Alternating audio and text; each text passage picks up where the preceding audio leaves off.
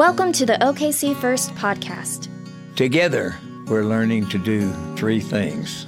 Friendship with God, friendship with one another, and open friendship for the sake of the world. For more information about OKC First, please visit okcfirst.com.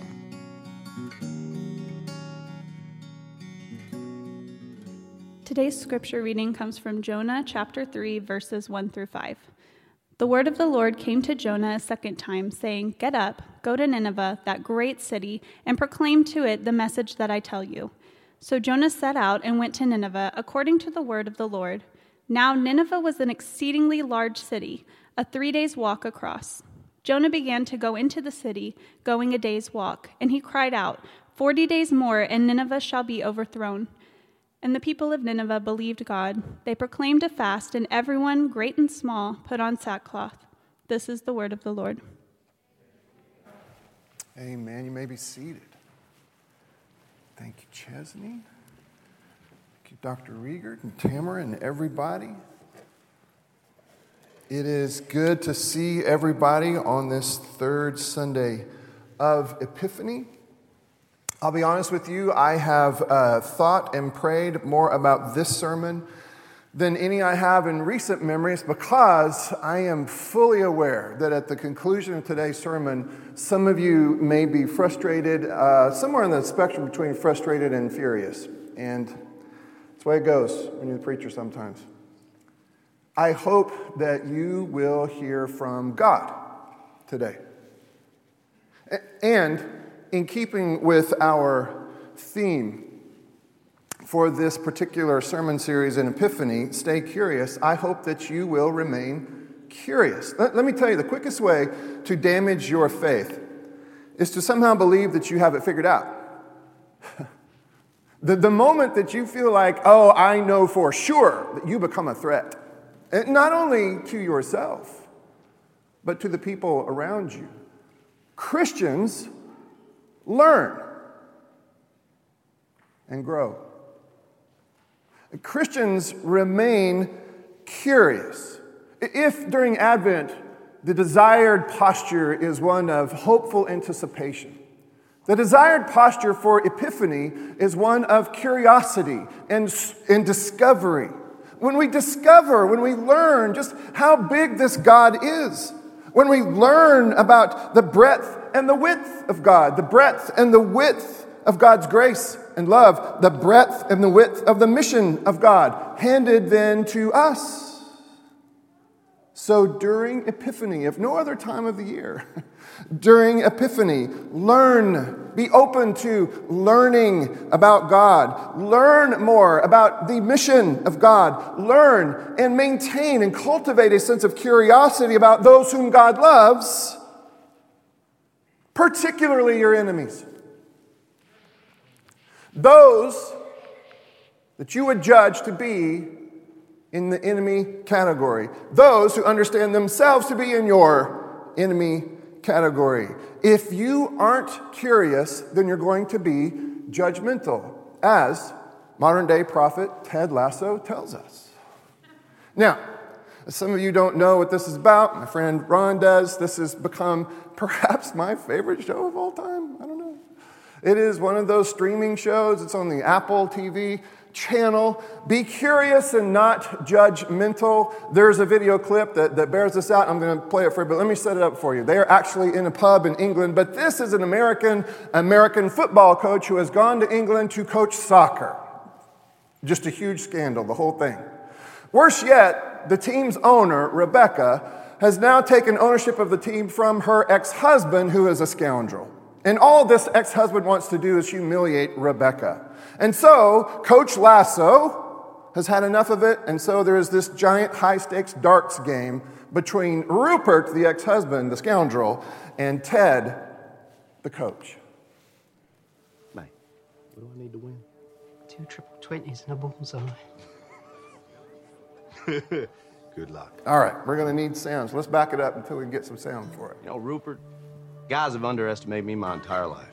Nope. And for years, We good up there for sound? Are we good for sound now, Nicole, you think? Okay. All right, let's try again. What do I need to win? 2 triple 20s and a bullseye. All right. Good luck. Doesn't seem like we do. All right, so he says, Rupert, quoting Walt Whitman, underestimated me my entire life. be curious and not judgmental. Be curious and not judgmental. And we should recognize here, there are a lot of people who aren't sure that Walt Whitman actually said, be curious and not judgmental. This is old man Walt Whitman. I think the evidence is pretty good that he did say it, be curious and not judgmental. And if he didn't say it directly, it can be inferred from a lot of what he said. I will say this to you. He did write a poem, though, that was entitled, Be Not Curious About God. It's a terrible epiphany posture. Terrible epiphany posture. Here I am. I've just said to you, I want you to be curious about this God. I want you to be curious about this God. By the way, folks, there is a video at the end that I hope, if we can try to sort through those sound issues, that would be great. But he did write, be not curious about God. But I think there is some reason that he said this. If Whitman were alive today, he might have said something like this. I'm not very religious, see, have you heard this before? But I'm very spiritual. And a lot of times people say such a thing because they are absolutely disenchanted by what they have understood to be the practice of religion. The practice of religion.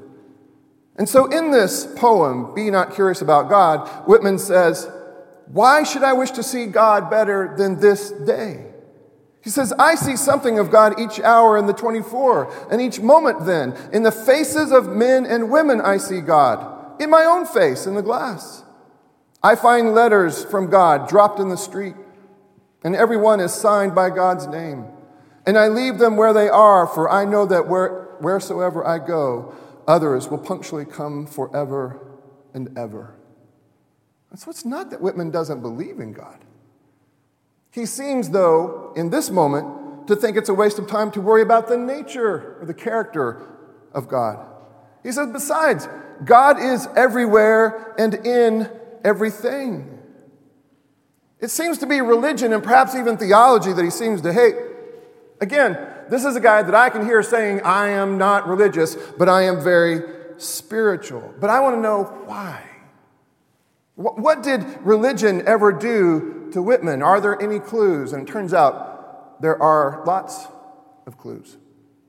Take, for example, in 1861, Whitman's brother was wounded at the Battle of Fredericksburg. And we will talk more about Fredericksburg. We have talked at least twice before about the Battle of Fredericksburg. Whitman, in 1861, already was a person of some notoriety. So he went to visit his brother at Fredericksburg and ended up being recognized by soldiers from both sides, and he handed out gifts to people, soldiers on both sides. But he wrote back to his mother about what he had seen. The awful loads and trains and boatloads of poor, bloody and pale and wounded young men again and again. He said, it's dreadful when one thinks about it. I sometimes think over the sights I have myself seen, the arrival of the wounded after a battle, the scenes on the field too, and I can hardly believe my own recollections. What an awful thing war is, Mother. It seems not men, but a lot of devils and butchers butchering each other. History buffs in the room will remember that religious language was not absent from the battles of the Civil War. That there were people who were invoking the name of God to somehow justify or explain their movements in battle. Now, I know this doesn't make any sense to us today. I mean, why would it make sense to us today? A nation divided, and perhaps each side, but I would submit more than one than the other, saying, God's on our side, and so we will.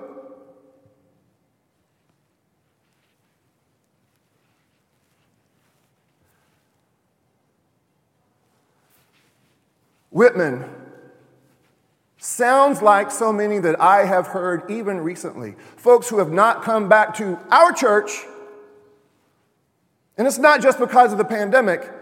It's because of what has been done in the name of religion. Listen, it's because of what has been done in the name of the God that you and I are here to sing about today.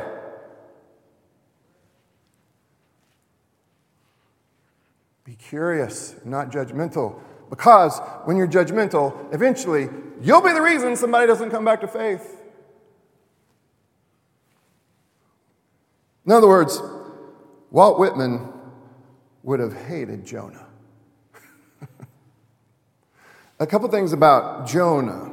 Yes, that Jonah. From the book of Jonah, who is sort of awarded the title of prophet, though I think there is ample scriptural evidence that Jonah was not only a bad prophet, Jonah seems to have been a terrible person, a failure. He gets a book in the Bible, but it's not because of his shining example, it's because of God's grace. Like literally, it's because of God's grace that we know anything about Jonah. I don't want to poke any more holes than I need to today, but I will tell you this. There is not much about Jonah to be emulated, if anything. There is a lot to be emulated about God, especially the God that we see in the face of Jesus. Jonah will play an opposing role today. Be prepared for that. We hear about Jonah actually earlier in the Bible in 2 Kings chapter 14. Jonah is a northern kingdom prophet. Israel. He is a northern kingdom prophet, and here is what he is saying. The son of Amittai prophesied that Israel would recover and prosper even though sinful patterns of abuse, injustice, and idolatry continued unabated. Jonah promised that the northern kingdom of Israel would become great again by recovering the land and prestige that had been lost under previous rebellious kings.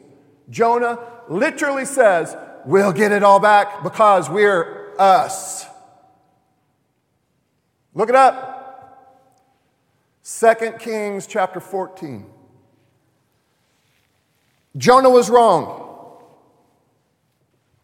Jonah was an unconditional Israelite nationalist. And he was wrong. Not only would Israel not recover what they lost, they would be wiped out, like no longer exist as an entity, wiped out by the Assyrians, whose capital city at one point would be the city of Nineveh. Jonah hated Assyria.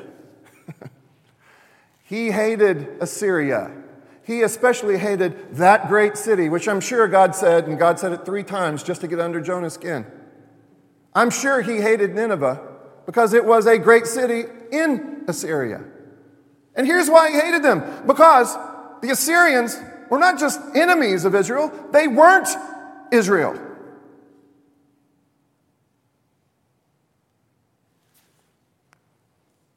And so it was Jonah, in God's own sense of humor, who was picked to prophesy against Nineveh. Jonah chapter 1. The word of the Lord came to Jonah, saying, "Go at once to Nineveh, that great city, and cry out against it, for their wickedness has come up before me." But Jonah set out to flee. Essentially, this is what Jonah did. He went as far from Nineveh as he could. As far from, in the opposite direction. He went as far as he could away from obedience. Because he had chosen Israel over the voice of God. Super important that you hear me say that.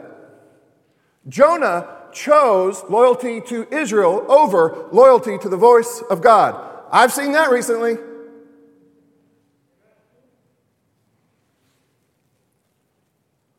Now, why did Jonah disobey? Was it because he feared Nineveh and the Assyrians? Maybe. Was it because he hated them and wanted them to burn at God's hand? Probably. Chapter 4, though, tells us, and we'll get to it, chapter 4 tells us pretty plainly why he went pretty plainly why he went to Tarshish, or at least tried to at least. It was because he was afraid that God would show grace to Israel's enemies. That's why. I don't want to do this, God, because then you may not destroy Israel's enemies. And I really want you to destroy Israel's enemies. But God stopped him. Verse 4, the Lord hurled a great wind upon the sea, and such a mighty storm came up upon the sea that the ship he was on threatened to break up, and the sailors were terrified. They're like, what have we done? Jonah said, it's probably me, you guys. I'm running from God's voice. It's probably my fault. And they said, well, then what should we do? And Jonah said, okay, well, then you probably ought to just throw me overboard. If you're going to save yourselves, you probably have to throw me overboard. And at first they said, no, we can't do that. You're a human being. Later they said, okay, you're going. Overboard, you're going. He said to them, pick me up and throw me into the sea, and then the sea will quiet down for you, because I know it's because of me that this great storm has come upon you. And so they do. They throw him overboard. But as you know, there was a giant fish that I think looked exactly like that was sent to swallow up Jonah to keep him from dying. God showed grace to Jonah in Jonah's moment of ultimate rebellion. Because that's what God does. God shows grace to Jonah in Jonah's moment of ultimate rebellion. If only Israel would have listened and received this grace. Jonah even testifies to this grace. In chapter 2, it's essentially a psalm that we have from Jonah, who is saying right out loud, God, thank you for the fish.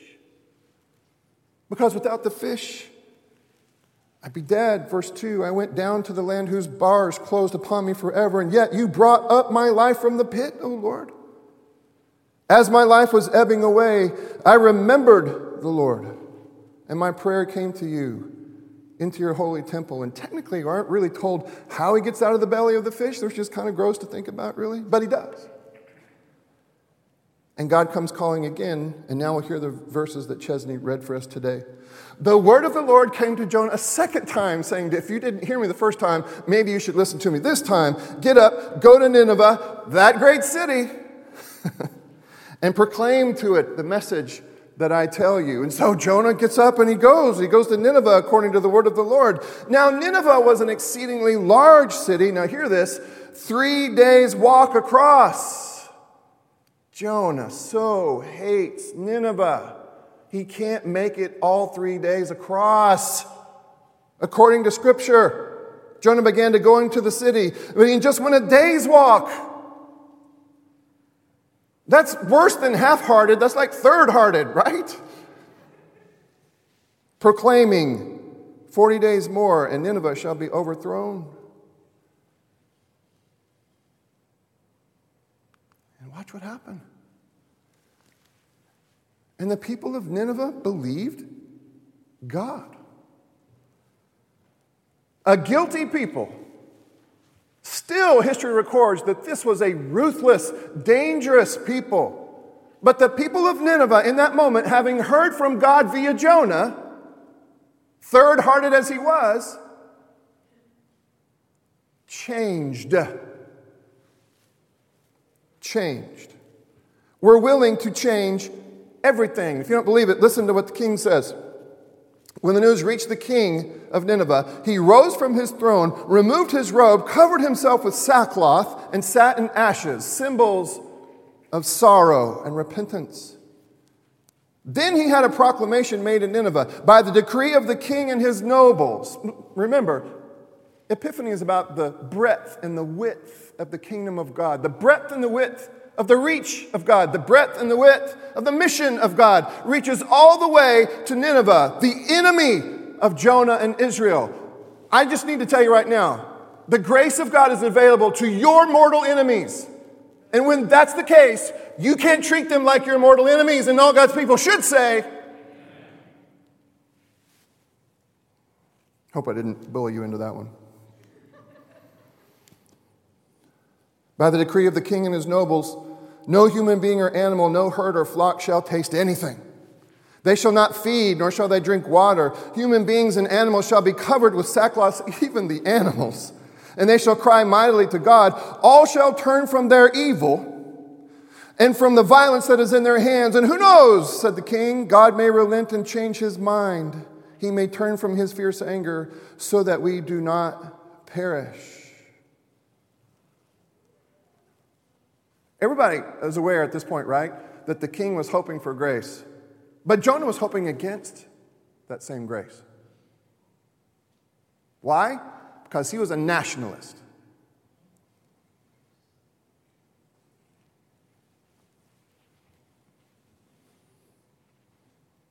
His soul belonged to his nation, not to his God.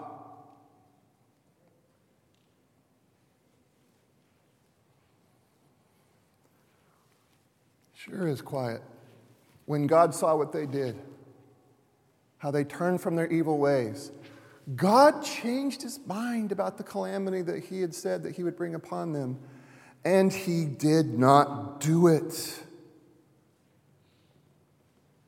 See, ultimately, though we are using the language here of God changing God's mind, I think what this really means is that God didn't change God's mind about the Ninevites.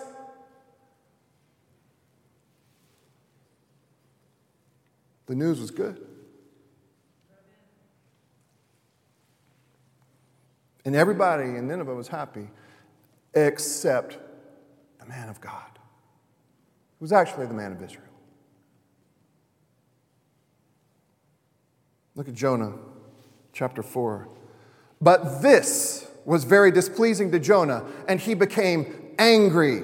He prayed to the Lord and said, "Is this not what I said while I was still in my own country? This is why I fled to Tarshish at the beginning. For I knew that you are a gracious God and merciful, slow to anger and abounding in steadfast love and ready to relent from punishing. And now, O Lord, please take my life from me. Kill me. If you're not going to kill them, kill me, because I can't stand to be on the same planet with them anymore. For it's better for me to die than to live." And the Lord said, "What are you doing?"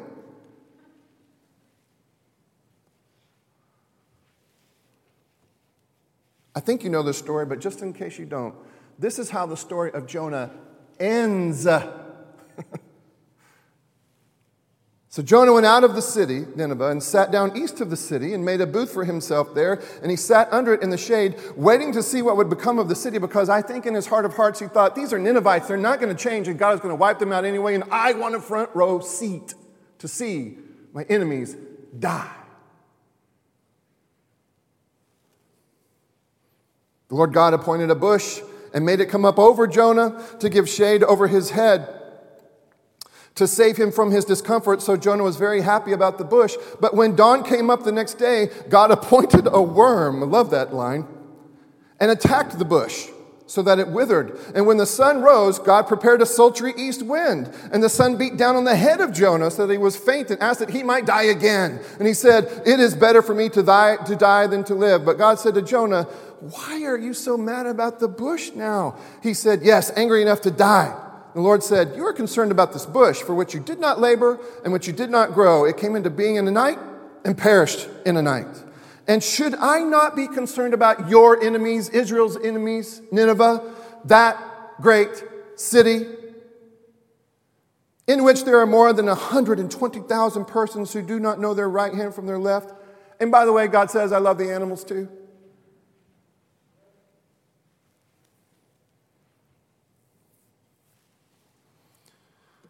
Buckle up. Nationalism runs counter to the posture we are practicing during Epiphany. God is God of all. God extends grace to all. Nationalism has no interest in grace given to everyone, only us and our own.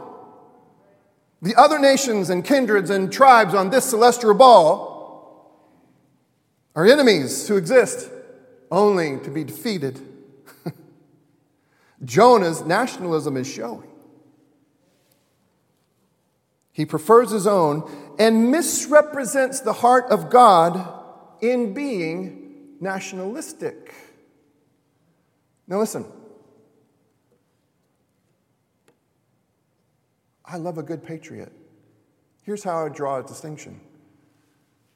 A patriot loves his or her country and wishes to serve it. A nationalist idolizes his or her country and ultimately will deny Christ, at least the lordship of Christ, in the process. Every single time. The citizen of Epiphany, let's say, lives to extend the mission of God and the purposes of God to all peoples, all nations, because, people, that's who God is. Please listen to me.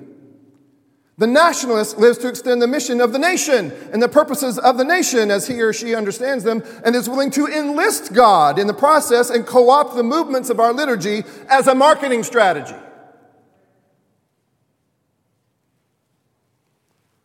Citizens of Epiphany are Christians who happen to be Americans. Nationalists are Americans who have gone to church often enough to know the words, but are not as of yet new creations. You need to know that Jonah was chosen for this particular assignment in order to cast judgment on his prophetic career. Jonah was a failure.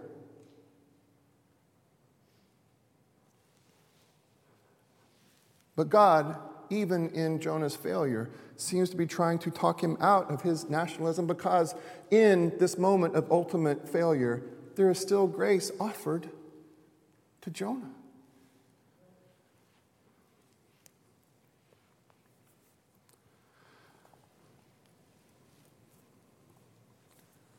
What happened on January the 6th was bad enough. Bad enough. It was a nightmare played out on our screens. You and I should be particularly concerned about the ways in which God's name was used in vain in the process. Prayers in the occupied rooms of the Capitol, prayers to which God?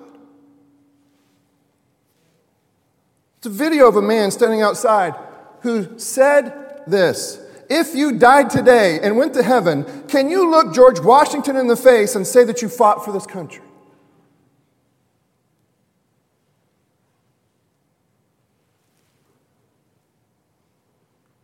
Listen, if you're going to heaven to look for George Washington in the face, you've lost the beat.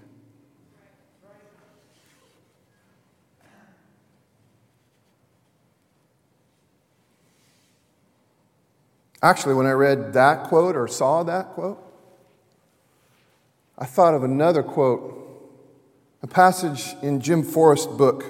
It's entitled "Loving Our Enemies." If I cannot find the face of Jesus in the face of those whom I regard as enemies, if I cannot find him in the unbeautiful and damaged, if I cannot find him in those who have the wrong ideas, if I cannot find him in the poor and in the defeated and the damaged, then how will I find him in bread and wine or in the life after death? If I do not reach out in this world to those with whom he has identified, then why do I imagine that I will want to be with him and them in heaven?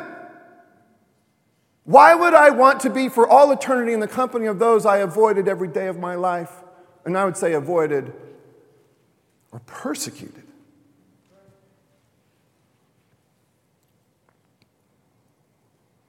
I mentioned earlier that Whitman's brother had been wounded in the Battle of Fredericksburg. Here's where we've talked about this particular battle before. You think we're good sound-wise up there? We think we're good? We're going to give it a shot. If it doesn't work, I can tell the story. There was a man fought on the side of the South. Again, I've talked about this before, by the name of Richard Rowland Kirkland. He was there at the Battle of Fredericksburg. There was a wall that was built. The North tried to rush this wall coming across a large valley. I've been there. I saw the whole thing. I didn't see. I'm not that old. I'm close to that old, but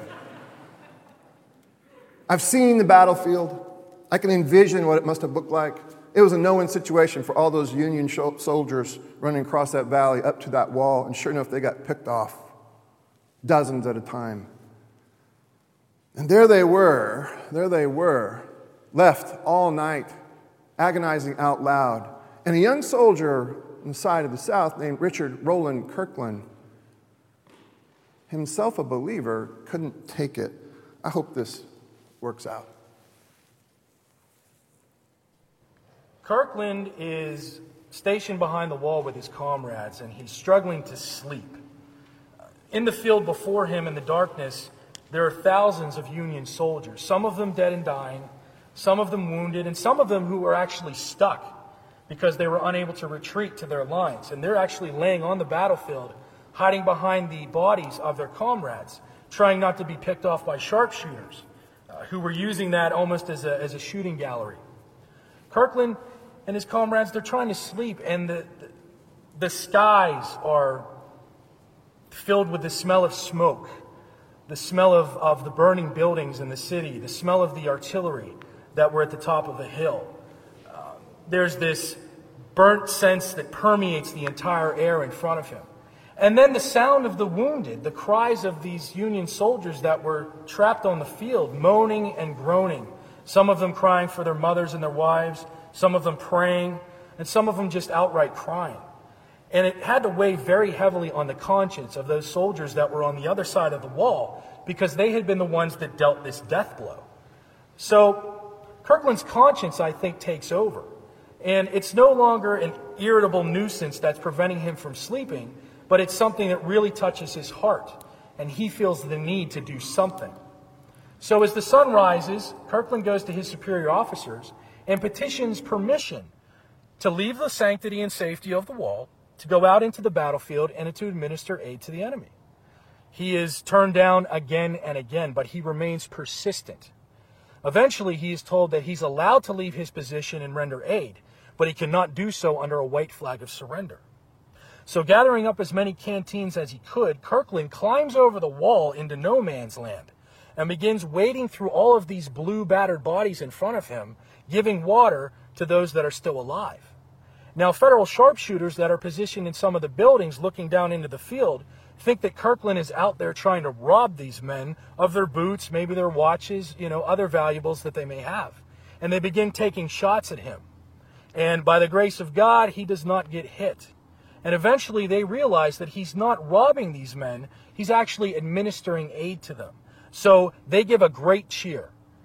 And his men behind the wall give a great cheer. And for 1 hour, as he goes back and forth over the wall, refilling canteens and administering aid to as many men as he can, he has essentially stopped the entire American Civil War in Virginia.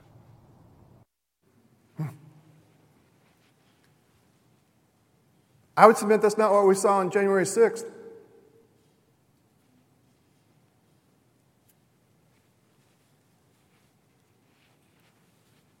And now for the hard questions. Am I? Are you? Are we more Jonah or Richard Rowland Kirkland? Do we, in big or small ways, embody nationalism more than Epiphany? I'm here to tell you that nationalism bathed in religious language is costing us people. Like Whitman, they want no part of religion that looks or sounds like that, like the religion of Jonah. On the other hand, there is something compelling to people of all ages about the posture we see in Richard Rowland Kirkland, who risked his life going over the wall to offer food and water and comfort to his sworn enemies. Maybe that's what Jesus meant when Jesus said, "Love your enemies."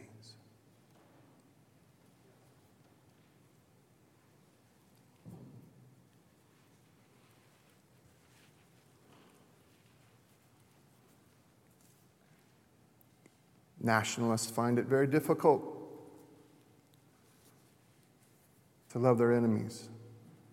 To be Christian is to be odd in this world.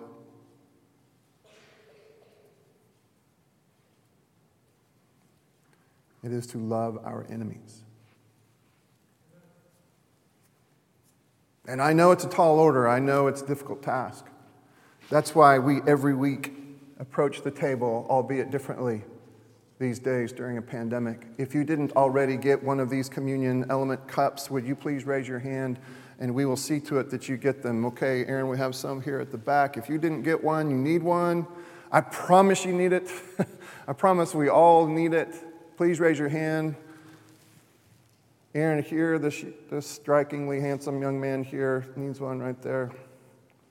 Yes, Doug is what I meant, but also my son Drew.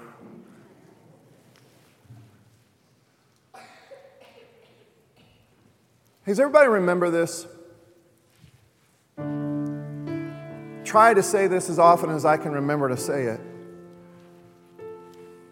We every week consume this bread of life. Every week. If we could do it twice a week, I think I'd want to do it twice a week. Here's why. I want us to eat so much bread that we think, man, we're starting to become bread. You are what you eat.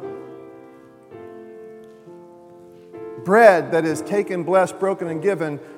What would it look like for you to become the bread that is taken, blessed, broken, and given to all?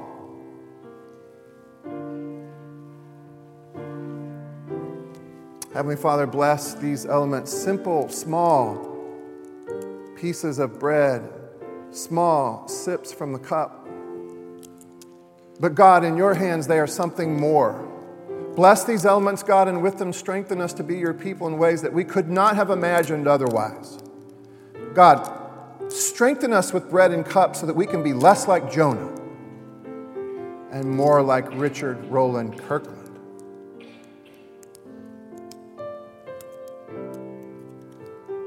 It was on the night that he was betrayed that our Savior took bread, held it up before them, blessed it, broke it, gave it to his disciples and said, "This is my body, broken for you, because this is what love does, broken for you."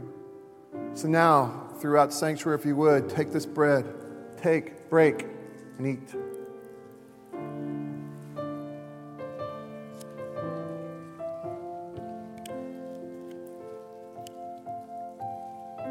In the same way, after dinner, he would take the cup and hold it up before them and say, "And this is my blood, the blood of a new covenant. And every time you drink it, including today, the 24th of January, 2021, in a country divided, feels like perhaps moving towards something that might look like a civil war, perhaps this is what has to happen. The blood of a new covenant communicated in this moment and then beyond this moment by obedient people like us." He held the cup up before them and said, "This is it, my blood of a new covenant. And every time you drink of it, including today, remember me." So church, now, take and drink.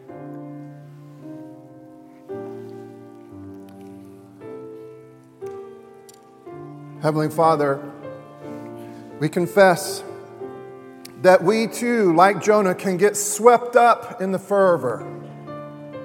We have that in us. We confess, God, that we have it in us to hate those who aren't us. We confess, God, that we are more like Jonah and less like Richard Roland Kirkland, more than we would like.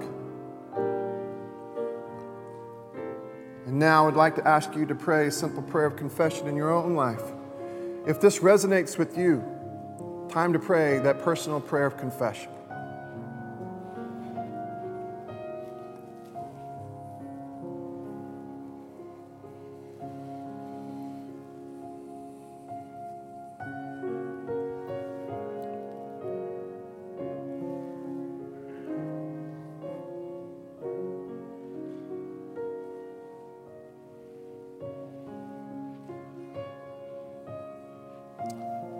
God, as we cry out against hatred, let us not fall into the trap of hating those who hate. And now, church, hear this prayer. May the Almighty God have mercy on us and forgive us all our sins through our Lord Jesus Christ. Strengthen us in all goodness, and by the power of the Holy Spirit, keep us in eternal life.